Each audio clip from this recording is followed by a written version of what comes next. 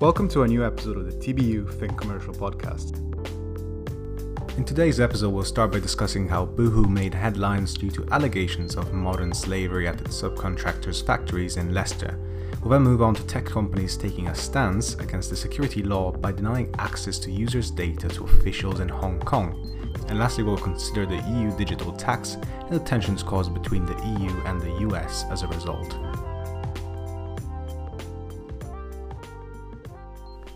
Over the past week, fast fashion retailer Boohoo made headlines due to allegations of modern slavery at its subcontractors' factories in Leicester. Other allegations were about illegal work practices, with workers being paid £3.50 per hour, which is way below the minimum wage, and also unsafe work environments. We were also concerned that the cramped work environments may have contributed to Leicester being the hot spot for coronavirus. I will now pass it on to Ginika, who will be discussing how these allegations have impacted Boohoo and how other brands and consumers have responded to them. Thanks, Ludo. As a result of the allegations, government agencies visited 9 different premises in Leicester to investigate the claims. Upon investigation, they discovered no evidence of modern slavery under the Modern Slavery Act. In spite of this, the National Crime Agency pledged to continue visiting textile factories to investigate any workplace malpractices. Boohoo itself launched its own independent review of its UK supply chain, led by Mishcon de Reya's business crime partner, Alison Levitt QC. This was to restore confidence in investors. It further pledged an investment of £10 million to combat supply chain malpractices. However, despite its efforts to tackle the allegations, Boohoo shares declined by over 14%. But not all hope is lost for Boohoo, which saw its shares rise by over 20% on Thursday as a result of broking houses urging people to buy the shares. You see, traders are mostly interested in revenues and profits rather than workplace practices. This is unsurprising as Boohoo's revenue currently stands at around £1.23 billion and its profits at £92.2 million. However, this doesn't negate the fact that big investors are still asking for answers, and brands such as Next and ASOS have suspended Boohoo's products from their websites due to concerns over the supply chain. Some influencers have also opted out of promoting the brand. Boohoo has since terminated its contract with its supply chain, as they were the ones that allegedly paid workers £3.50 per hour. The investigation continues. You may be wondering why the main focus is on Boohoo, considering it's not the only brand that has been accused of workplace malpractices. Well, this is because a lot of retailers, such as New Look and ASOS, have reduced the number of Leicester factories they use due to issues with compliance in the factories there. It's also because they've started working with suppliers that are audited by a group called Fast Forward, which aims to combat these issues. The reaction that Boohoo has gotten as a result of the allegations shows a heightened interest in more sustainable and ethical fashion.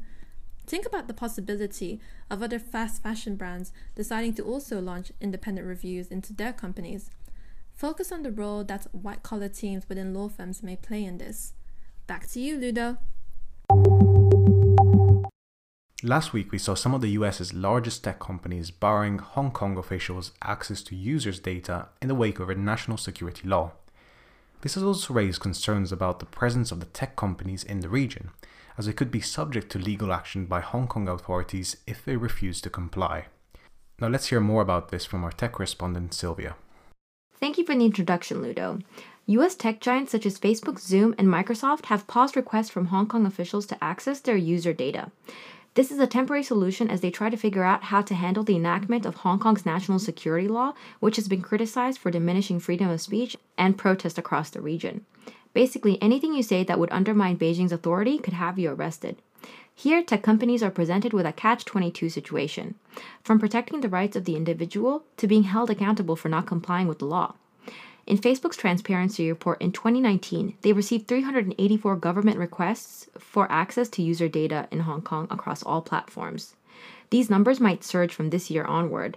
Another major concern would be the extension of the Great Firewall from China to Hong Kong, as this would allow China to block access to selected foreign websites.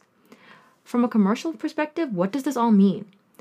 Greater China, which includes Hong Kong and Taiwan, is a huge source of revenue for many tech companies. For instance, Apple generated $44 billion of revenue across the region. If tech companies are to remain in Hong Kong, they would have to give up their user data to Hong Kong officials upon request. Consider the options. If complying with the national security law as is, This would be met with global backlash and in turn have damaging impact on their revenue. For example, Facebook has received backlash for their lack of effort in combating hate speech. Their ad boycott in June saw investor shares drop 8% when companies such as Unilever joined the boycott. Bloomberg reported that the decline wiped out $56 billion from Facebook's market value. This story makes for a great discussion as it allows you to give your 2 cents on the topic, and you could try give a justified opinion on what options there are for the tech companies. Back to you, Ludo. For the past few months, the trading relationship between the EU and the US has been souring over the issue of a digital tax being imposed on companies that trade digitally in the EU, and this would overwhelmingly affect big American corporations like Apple, Google, and Amazon. Before the lockdown, talks were ongoing at the OECD about this issue, and so both sides paused their efforts until a solution was found.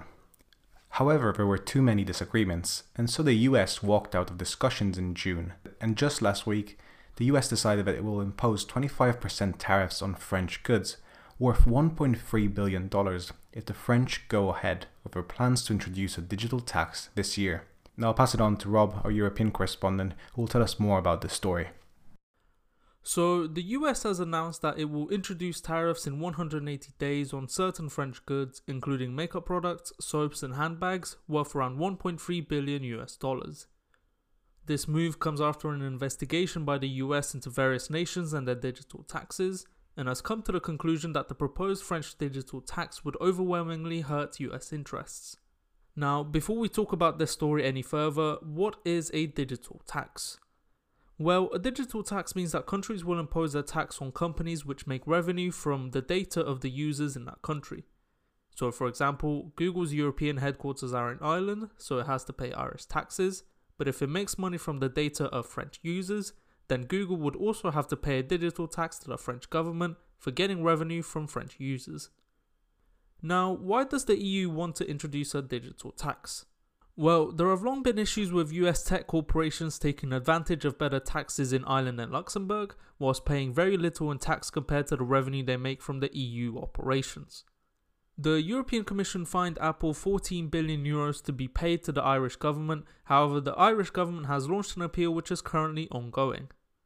Also, tech companies have been making money from EU citizens, but their stream of revenue has been completely untaxed, and so the EU believes it is now time for it to be taxed at a European level. And also, the French finance minister has said that tech companies have been relatively well off during the pandemic compared to other businesses, and that taxing these businesses to fund recovery is needed at this time.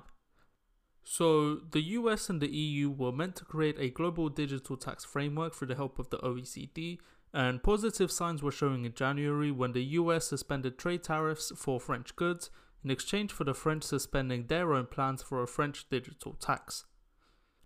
However, talks broke down in June when US negotiators kept insisting on making digital taxes optional, which did not work for the EU as it is obvious that corporations will not opt in for more taxes.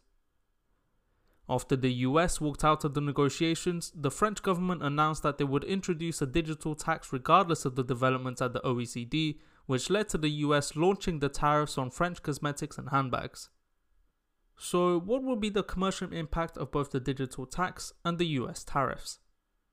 While it is obvious to think that having a digital tax would stymie tech development, startups will not really be affected as the threshold for being taxed on digital goods is relatively high, which is classed as where a company makes €300 million of revenue overall, of which 25 million is made from the data of French users. However, the impact on tech companies which operate in France is believed to be significant. However, the impact on big tech corporations which operate in France is likely to be significant, as the country is host to around 55 million internet users, with a penetration rate of around 80% of the total population, making the French market too valuable for internet companies simply to avoid for tax reasons. Similarly, the US tariffs imposed on French goods will have an impact on many French cosmetics and clothes brands, most notably LVMH and L'Oreal. So President Macron has said that he is speaking to President Trump and he is trying to come up with an agreement on digital taxes. It is worth remembering that the new US tariffs only come into force in 6 months' time, which is for good reason as this gives enough time for negotiations to take place, but it is not likely that France and the EU will simply back down, as digital taxes have been in development for some time. The story surrounding the digital tax is likely to change, but it is worth staying up to date with any future developments as it will have a great impact on big US tech corporations and also future US and EU trading relations. So as always, thank you for listening. We hope you enjoyed this episode. If you have any questions, be sure to email us at businessupdate.team@gmail.com or on our social media pages. We look forward to hearing from you and we'll be more than happy to help you out. Aside from that, make sure you stay safe and stay commercially aware. Thank you from the TBU team.